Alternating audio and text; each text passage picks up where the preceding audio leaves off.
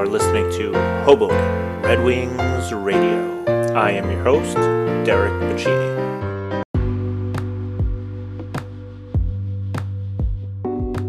Hello there. Today's episode is a principal message from Ms. Pick, and if you have a moment, please do us a favor and subscribe and like to the Hoboken Red Wings Radio podcast.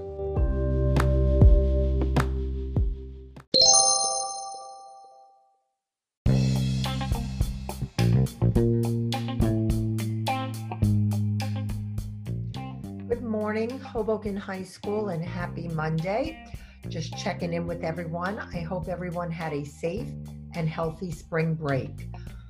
I know I've seen a lot of emails from all of you to teachers with some work on it. So I was so pleased to see that you were taking advantage of the time you had. But now, here we are with the start of the fourth marking period, and this is your time to shine. You need to get on to Google Classroom and start seeing what work is up there.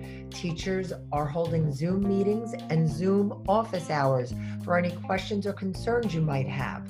So no matter what happened, this was a tough third marking period, the transition going from in-person learning to remote learning. I understand that's a really difficult transition because I know I had difficulty with it. I know our faculty had difficulty with it. So it is not easy. So please, I beg of you to forgive yourself if you didn't do well with this transition, but let us help you.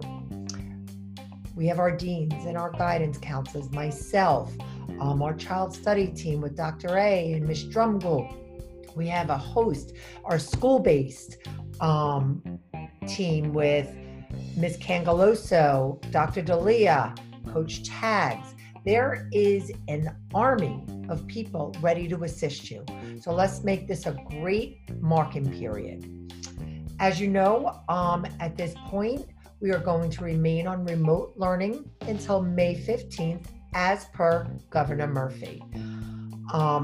We need to continue to practice being at home, socially distancing, and staying healthy. If you have to leave your house for some fresh air, just make sure you put a face mask on. If you don't have a face mask on, you could use a pillowcase. You could use a dinner napkin.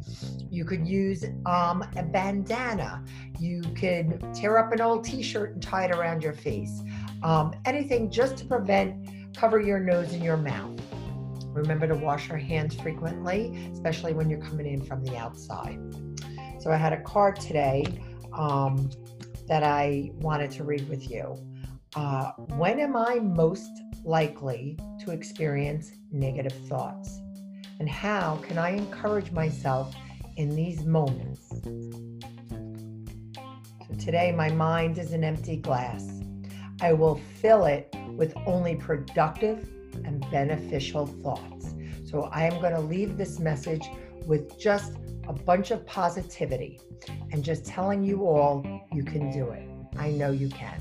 I miss you all. Be well. Till tomorrow.